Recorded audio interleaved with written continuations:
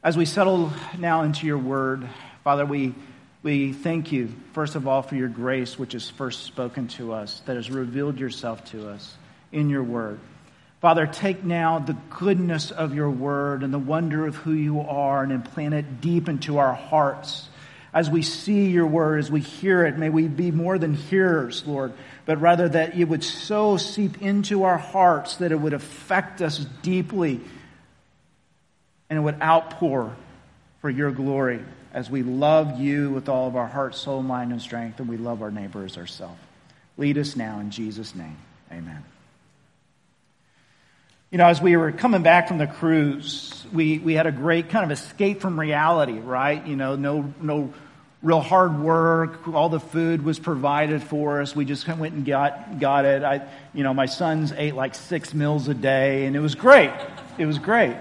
I tried to do the same, but I ended up, I couldn't. But we got a nice dose welcome back into the real world as our cruise had ended. As our cruise ended, basically you had 4,000 people trying to leave the boat at the same time.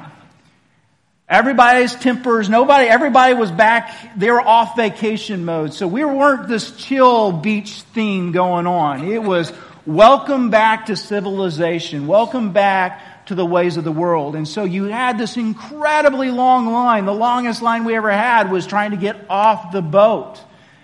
And guess what? People got a little testy. They got a little flummoxed. Their tempers began to flare. It began first, as you began to see, people were a little confined. We're a little tight place. It was a reminder that we're no longer in COVID era, right? As we were packed in there like sardines. But then you began seeing people call out at the end of the line, hey, oh, that's my family up there. I got to go be with them. It wasn't their family. Everybody knew it wasn't their family. Oh. And so you began seeing people cut through the line. And so as you can imagine, some people began to get a little upset. And they began making their voices known. One particular lady began shouting, I don't want to hear anything more about my family's up there. Well, what had just happened is there was a person behind us that had just happened. And so this woman, and these were both 2 women, both of them, I don't know their exact age, but certainly old enough to be grandmothers. They began to have what you might call a disagreement. A very loud disagreement that divulged into language that, let's just say, we would not want to hear these children use. They began getting into a downright fight. And it was right there next to us, and I was very, very uncomfortable. And as these 2 ladies began to fight and just go over, and in my mind, I'm just looking at it, this is the most senseless argument I have ever seen in my life. It was silly, absolutely silly. 2 people who really should have just kept their mouths shut. Should have just let it go. And one of the ladies' husband was just saying, just let it go, just let it go, I will not let it go. And on it went. And it just continued to escalate. And finally, one lady just said, God bless you. I'm done with you. And the other lady said, don't you bring God into this.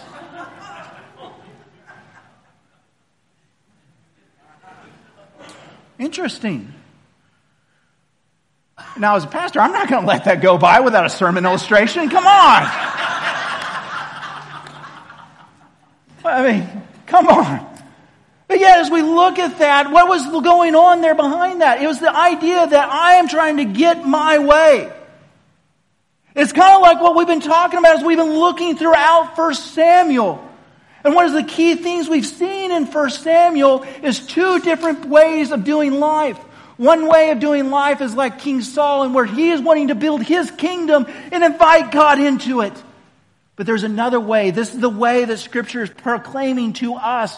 And that is that we begin to see that all of life is God's story. And God is calling us to be part of His story.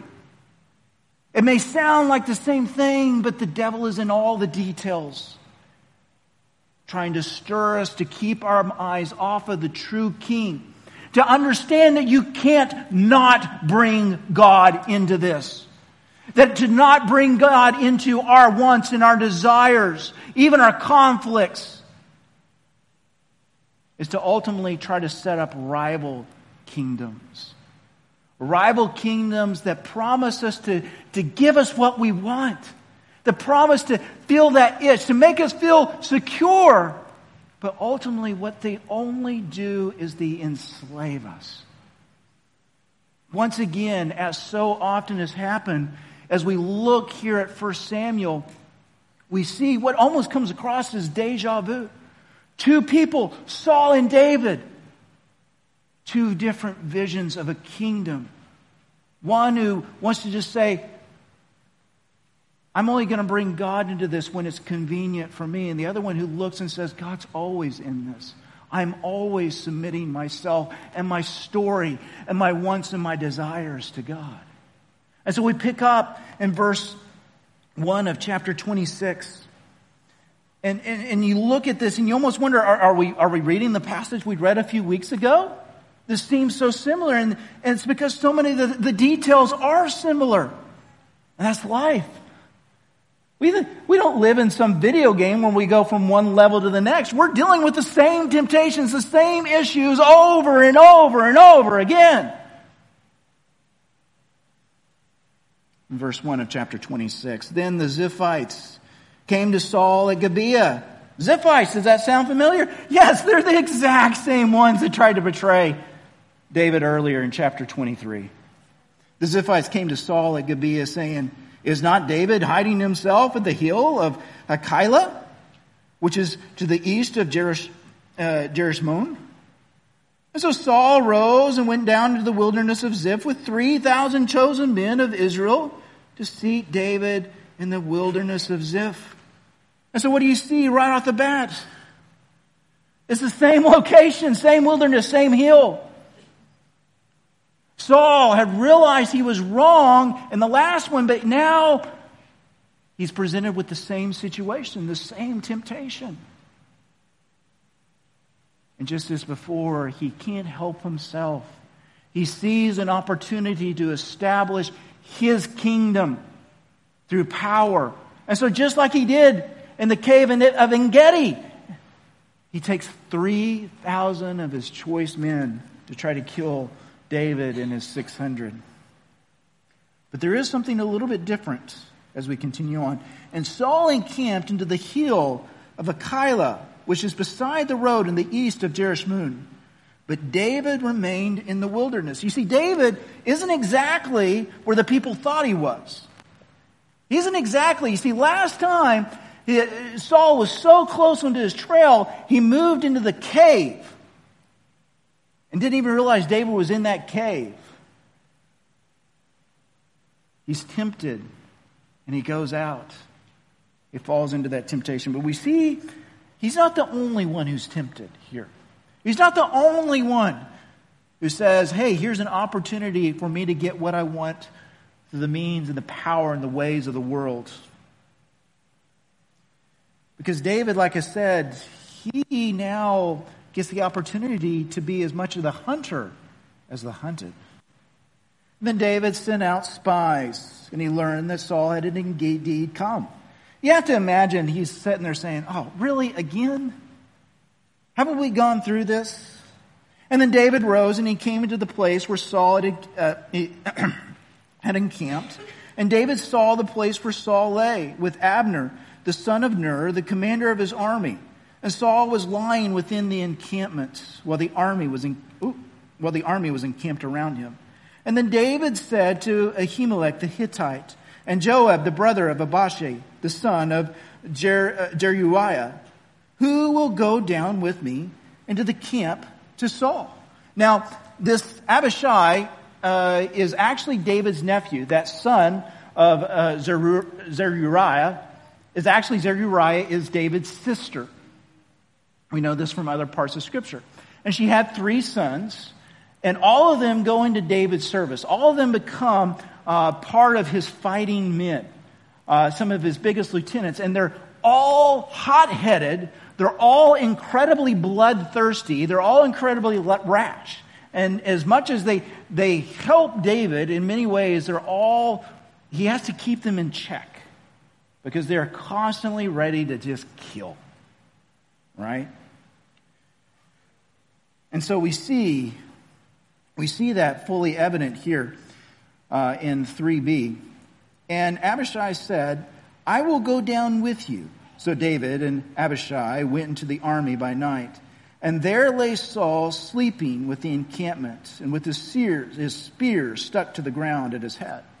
Now, Saul's spear has been a constant theme throughout. You've seen he's constantly holding this spear. In many ways, it's a sign of his royalty, it's a sign of his position, a sign of who he is.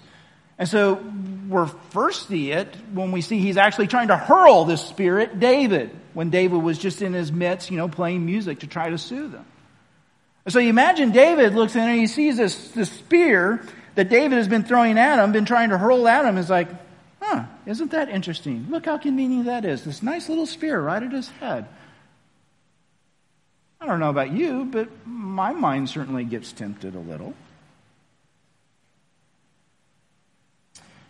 And Abner and the army lay around him, and Abishai said to David, God has given your enemy into your hand this day. Now, does that sound familiar? It should. Because it's very similar to what Saul said when he realized that David had taken refuge in a city that had walls around him. And he says, look, God has given David into my hand. And now the coin is flipped, so to speak. Abishai is now looking at this as a potential, look, God's done this. You're in the clear. This is God's doing, surely.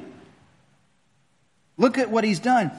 God has given your enemy into your hand this day. Now please let me pin him into the earth, and with one stroke of the spear, and I will not strike him twice.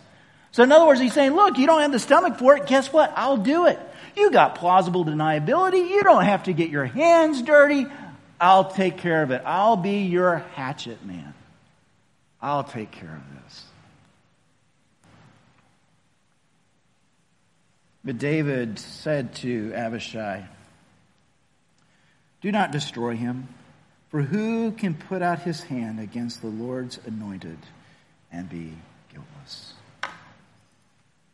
You see, we have these two different responses to temptation that takes place here. Two different responses to it. We see Saul's response, which is a response of the way of the Lord, the way of the world.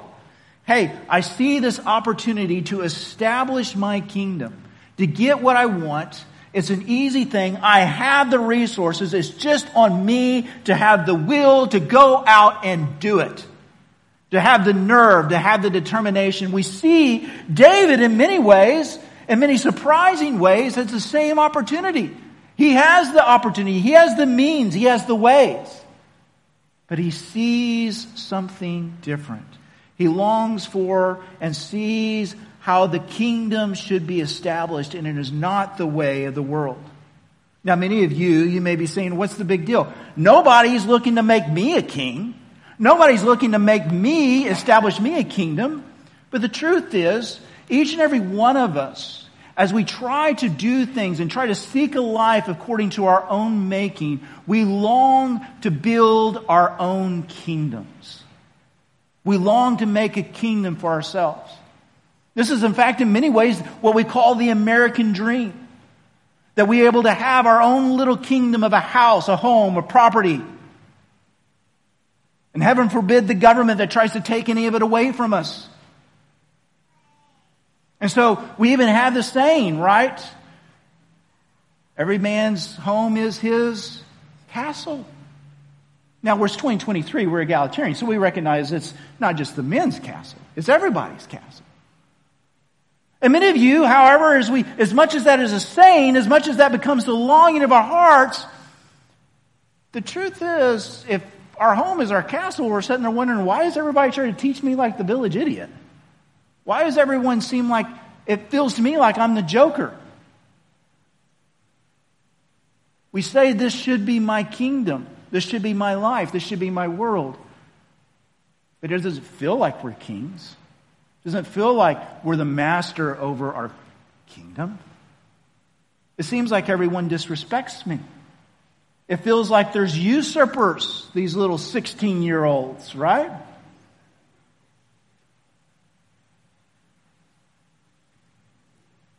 And so we respond the ways of the world.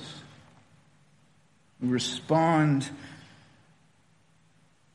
through anger. We respond through our words. We're going to bring everyone down a peg. We respond with the weapons of our day, passive aggression. We respond sometimes just by retreating into our daydreams, into our hobbies, into Netflix, into sports, ESPN. We say, if you're not going to give me my kingdom here, I will retreat into a kingdom of my own mind. We're given the promise that we can have in this world of consumerism whatever we want. And if we want a kingdom of sex, we want a kingdom that fulfills our most carnal desires, then we can go get it. The ways of the world isn't necessarily waiting on God to provide a covenantal family through the covenant of marriage. There's much easier ways to establish your kingdom that you want through online pornography.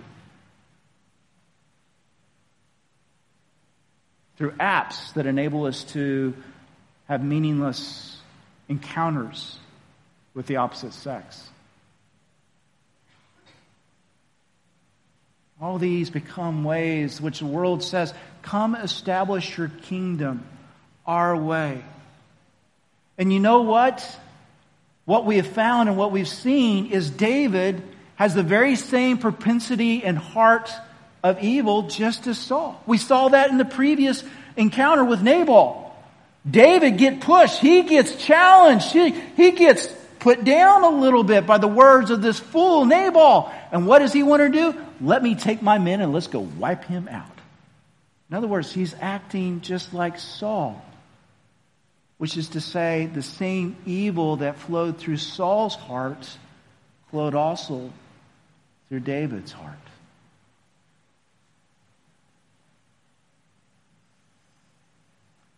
But this is where the importance of seeing the déjà vu comes into play. You see, it's no accident that we see that what God is doing is He is shaping David.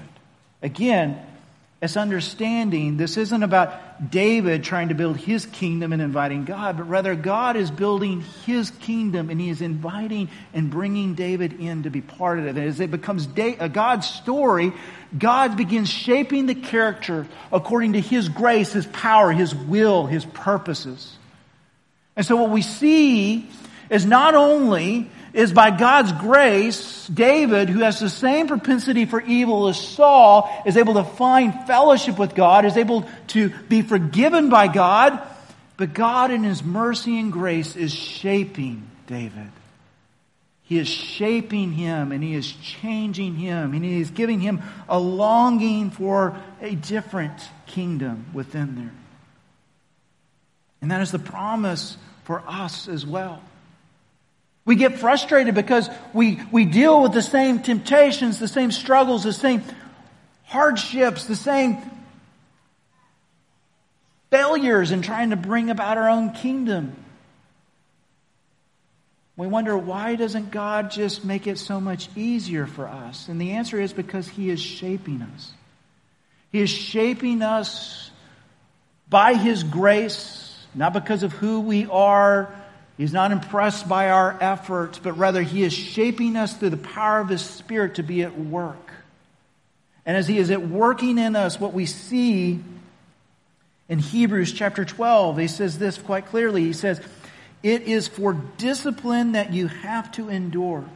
God is treating you as sons. For what son is there whom the Father does not discipline? If you are left without discipline in which all have participated, then you are illegitimate children and not sons. Besides this, we have earthly fathers who disciplined us, and we respect them. So in other words, he's saying, this is You should get this. God, in His wisdom, when He formed and designed how the family should work, He designed it so that we get this foreshadowing of what God is ultimately doing in us and sanctifying us in our very most basic family relationships with fathers and sons. And He says, in respect to them, but He says, how much more, as we look at the good Father, shall we be more subject to the Father of spirits than live? So in other words, just as we can look at the discipline and how God has used our earthly families to shape us for good, those earthly families who are at their best, quite frankly, evil, how much more will our Heavenly Father shape us and we can trust in His good discipline? And He says this, for they disciplined for us for a short time as it seemed best for them. But He disciplines us for our good, that we may share His holiness. What is the goal there? That we may share His holiness. For in the moment, all discipline seems painful rather than pleasant. And I'm sure David would say, this is painful. This is annoying that I'm having to deal with this again. But look, but later it yields the peaceful fruit of righteousness to those who have been trained by it. See, God in His grace and His glory, He is not just committed. He's not committed to building for us a kingdom. He's committed to building us a life of holiness, not a kingdom of our ease. In His goodness and in His grace, He is committed to developing in us a life of holiness, not a kingdom of ease. And that is not just a short-term commitment. God in His grace and His love, notice what it said there in Hebrews 12. Our parents discipline us for a short time. God's grace and love for us is not short-term, it is eternal. And so God's commitment to your holiness does not end until it's completed in glory. You see, I have dealt, in my years in pastoring, I have dealt with people who were months away from their deathbed, and yet God was still at work sanctifying them and shaping them and making them more and more into the image of their beloved King Jesus Christ. And what He is doing within this is He's given us a heart and a hunger to await for a better kingdom, a different kingdom. Take a look at verse 10.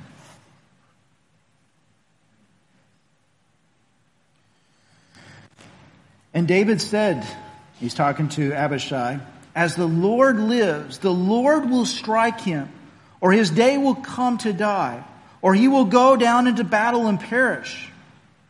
No, so what's he saying? Is he just saying, oh, well, Saul's not really that bad. What he's doing is not really that wrong. No, he's acknowledging he's sinful. He deserves judgment.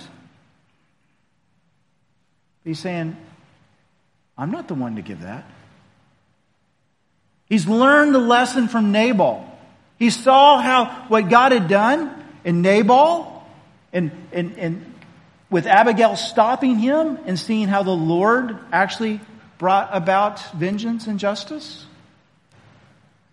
And notice what he says. He's not just saying the Lord's going to strike him down. Maybe he'll just die eventually. But where is his confidence? It's in the Lord. And that confidence in the Lord has given him patience. The Lord forbid that I should put out my hand against the Lord's anointed. But take now the spear that is his head and the jar of water and let us go. And so David took the spear and the jar of water from Saul's head, and they went away. No man saw it or knew it, nor did any awake, for they were all asleep because a deep sleep from the Lord had fallen upon them. Now, what do you see? He's saying, I'm not going to touch the Lord's anointed. In his perspective, what is he actually saying? He's saying that the true king isn't Saul. It's not even David. The true king is God. Whoever sits on the throne is ultimately the one God decides who's on there because God is the king. In other words, he's looking at it and saying, if I try to do this myself, if I try to become a king through my own means, my own powers, what am I doing? I'm establishing a rival kingdom. I am becoming a usurper against God's true and good kingdom. And God has no rival, friends. God is able to submit himself because he had developed a trust and a longing for the true king. A peaceful fruit of righteousness that began to see, once again, it's not God coming into David's story, but rather David is part of what God is doing. Part of God's overall plan of redemption, God's kingdom. And he began to see how weak and pathetic rival kingdoms against God's kingdoms are. And he began longing for the power and the wonder of the true king's kingdom. You see, we live in a world, in a society, in a culture that is absolutely obsessed with power. Is absolutely obsessed with power. Behind so much of what we see in the headlines of our world today, whether it's critical theory, whether it's right-wing politics, whatever it may be, it is an obsession with power. To establish a kingdom through our power.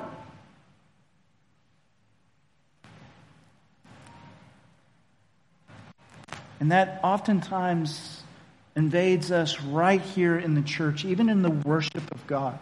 See, many of us, if we're honest, some of the times we've come into church not to submit to a king, but because we're looking for some sort of magic formula that will enable us to control the genie of the universe.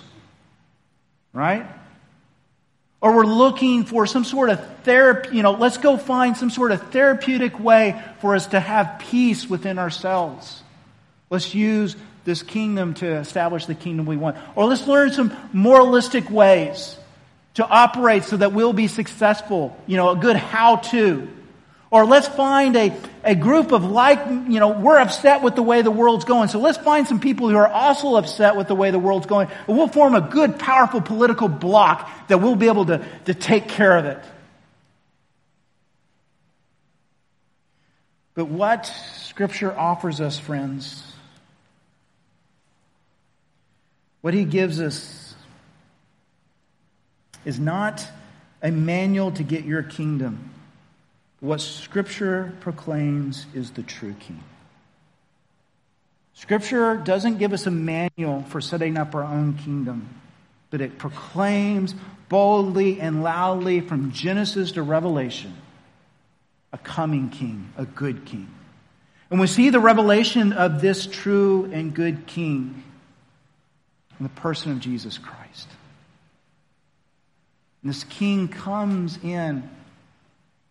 And I believe it's this episode, like many of the other episodes in the wilderness in the Old Testament, are foreshadowings of the king as he begins his ministry in the wilderness.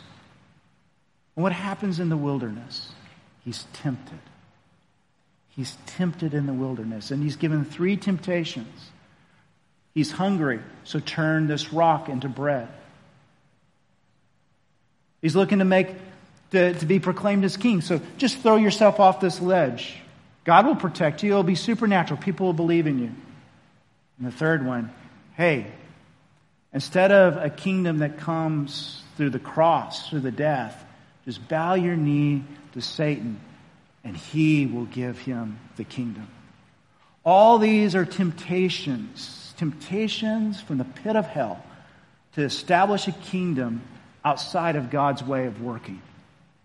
A kingdom that fits the ways of the world. Find the easy way to do it. Avoid suffering. Go with what works. Don't go to service. Don't go to sacrifice. Don't go to meekness. Go to power. And Jesus rejects them all. He, unlike anyone else, because he's God, fully God and fully human, he is without sin. Tempted in every way like us, but without sin. And instead, he proclaims this message of the kingdom and says, blessed are the poor in spirit. Blessed are the meek. Blessed are those who hunger and thirst for righteousness. Blessed are those who are persecuted for my name's sake. He goes out and he seeks not the powerful. He doesn't rub nose with the generals by which he can raise an army. But he goes out and he heals the lame and the lepers, the blind. He goes to prostitutes and sinners. And ultimately, he reveals his glory not with a great powerful march on the capital of Rome, but by giving his life on a cross and taking upon himself the wrath of God for sins, and rose again from the dead. And you see the king's message when he says, the Son of Man came not to be served, but to serve and give his life as ransom for many. This is the kingdom of God. And by God, by his grace, as he saves us, not from anything that we've done, but completely by his grace through faith. He doesn't just give us a get-out-of-jail card, escape the punishment for sin. He brings us as children into his kingdom, and he begins to shape us. Titus 2 says, the grace of God has appeared, bringing salvation to all and teaching us to renounce all ungodliness. God's grace is at work within us, giving us a heart, a longing for a different, a better kingdom. So God's grace changes our prayers from God, give us our kingdom come to God, your kingdom come, your will be done on earth as it is in heaven. But notice, as we go back to 1 Samuel, notice verse 12. Let's read that one more time, verse 12. And I find this so interesting. And we can wonder, why are they able to go in the middle of these 3,000 people and just walk up to the king who's in the center of it? Well, we find out how. No man saw it or knew it, nor did any awake, for they were all asleep, because a deep sleep from the Lord had fallen upon them. What's the key there? The Lord had brought this sleep upon them. God was at work. Now, what do we assume when we think through this? Hey, God's at work. Abishai, you must be right. God is at work. He's put all these people supernaturally to sleep. Surely this is God's hand to enable me to take this guy out. Thank you, God.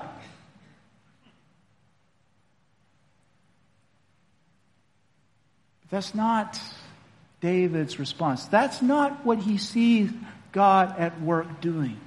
As he has been shaped by the true king, as he's began to see and hunger for a different kingdom, he sees something else at play. He sees it not as an opportunity to get what he wants, but rather an opportunity to reveal the true king. An opportunity to show mercy. An opportunity to show faithfulness and waiting upon God. It uses an opportunity to glorify God. Verse 13. Then David went over into the other side and stood far off at the top of the hill, with a great space between them. And David called to the army and to Abner, the son of Ner, saying, "Will you not answer, Abner?" And then Abner answered, "Who are you who calls to the king?" David said to Abner, "Are you not a man? Who is like you in Israel? Why then have you not kept watch over the Lord, the king? For one of the people came in to destroy the king, your Lord. This thing that you have done is not good. As the Lord lives, you deserve to die because you have not kept watch over your Lord, the Lord's anointed. And now see where the king's spear is and the jar of water that was at his head."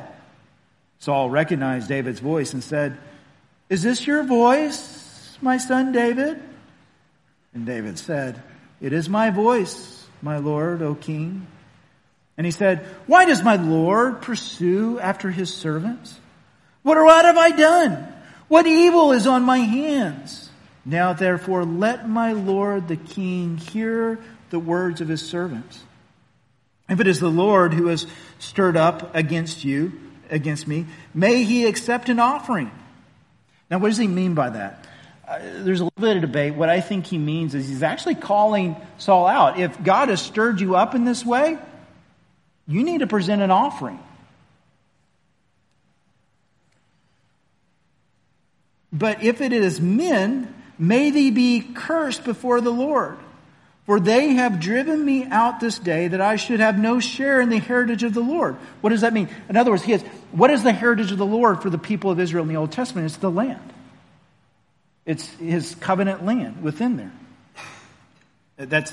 It's not to say anything about his relationship with God or the grace of God or who he is before God. That's what it's referring to. Saying, "Go serve other gods." He's not saying that God is absent outside of that. 1 Samuel has made that quite clear, as God has been active in the land of the Philistines. He's saying people are pushing away, saying, "Hey, enough with this. Just go somewhere else. Go to Moab," right? "Now therefore let not my blood fall into the earth away from the presence of the Lord, for the king of Israel has come out to seek a single flea like one who hunts a partridge in the mountains." And then Saul said, "I have sinned. Return my son David, for I will no more do you harm, because my life was precious in your eyes this day. Behold, I have acted foolishly and have made a great mistake." And then David answered, so what did he say? "Hey David, come on in. All's forgiven. You're good. You're safe." David doesn't do that. Instead of saying, "Okay, I'll come back in. I'll be your guy again." What he says is, "Here's your spear, O king. Let one of your young men come over and take it. The Lord rewards every man for his righteousness and his faithfulness, for the Lord gave you into my hand this day." He's acknowledging God put this before him. But it was put before him so that David might reveal the righteousness and faithfulness of God. To show mercy. To show where the true kingdom is. "And I would not put out my hand against the Lord's anointed. Behold, as your life was precious this day in my sight, so may the life be precious in the sight of the Lord. And may he deliver me." In other words, he's not saying, "I'm looking to you, Saul, to deliver me." "May God deliver me out of all tribulation." Then Saul said to David, "Blessed be you, my son David. You will do many things and will succeed in them." And so David went into his way, and Saul returned into his place.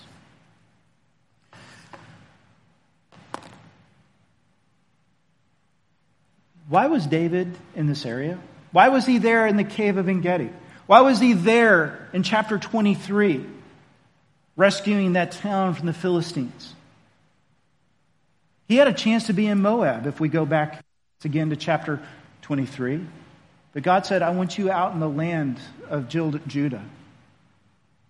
God had put him in this place to endure these tribulations, to endure these places, to train him, to ultimately to reveal God's kingdom.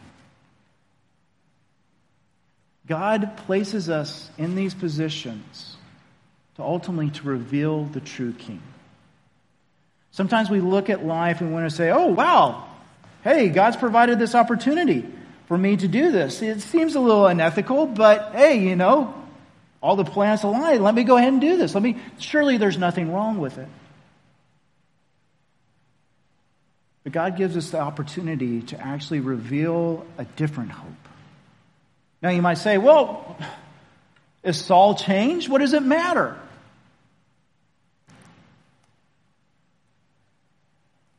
It's not just about so that other people would see and believe, but so that his own children would be discipled and have a taste and a longing for the true kingdom.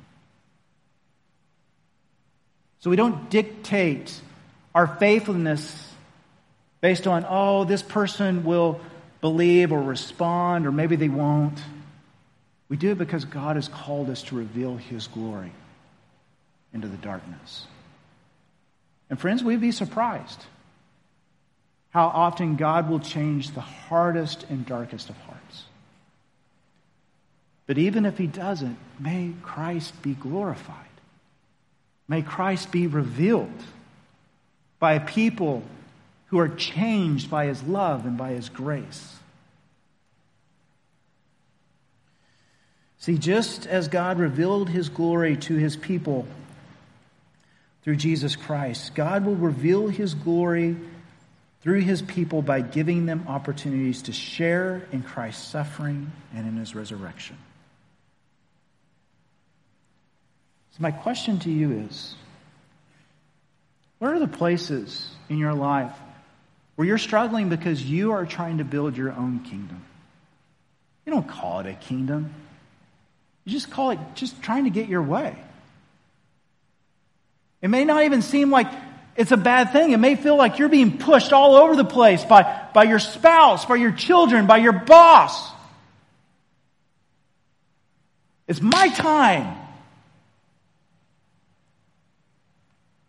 Where are the opportunities for you instead to reveal Christ? To show yourself your hunger for a different kingdom? That begins, my friends, not with looking and saying, hey, you know, where are some of the places I'm most angry, and therefore how can I change my anger? But actually, it goes far deeper than that. It goes to taking every thought captive in obedience to Christ.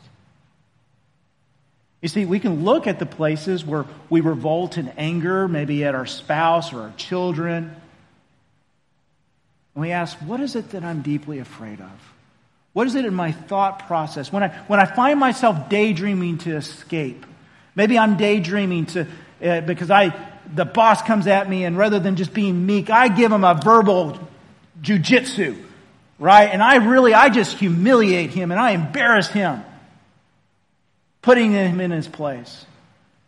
Our longings to do that, where are your fears?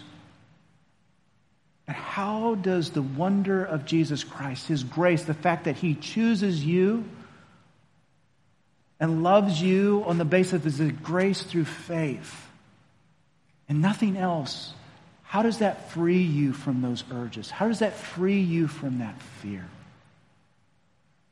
How does that give you a taste for a better kingdom?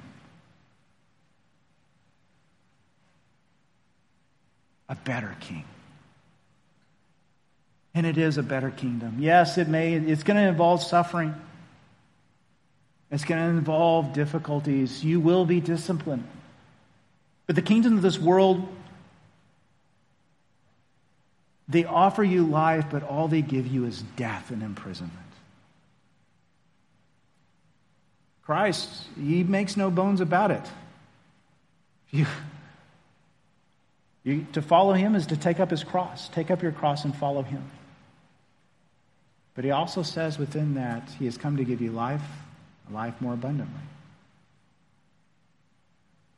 You find yourself more fully when you lose yourself and you fix your eyes upon Jesus. Because in Jesus you find the one who loves you more than you could possibly imagine, and is able to bring a healing and a peace to your life that you truly long for. It is the only peace and the rest that will actually give you satisfaction.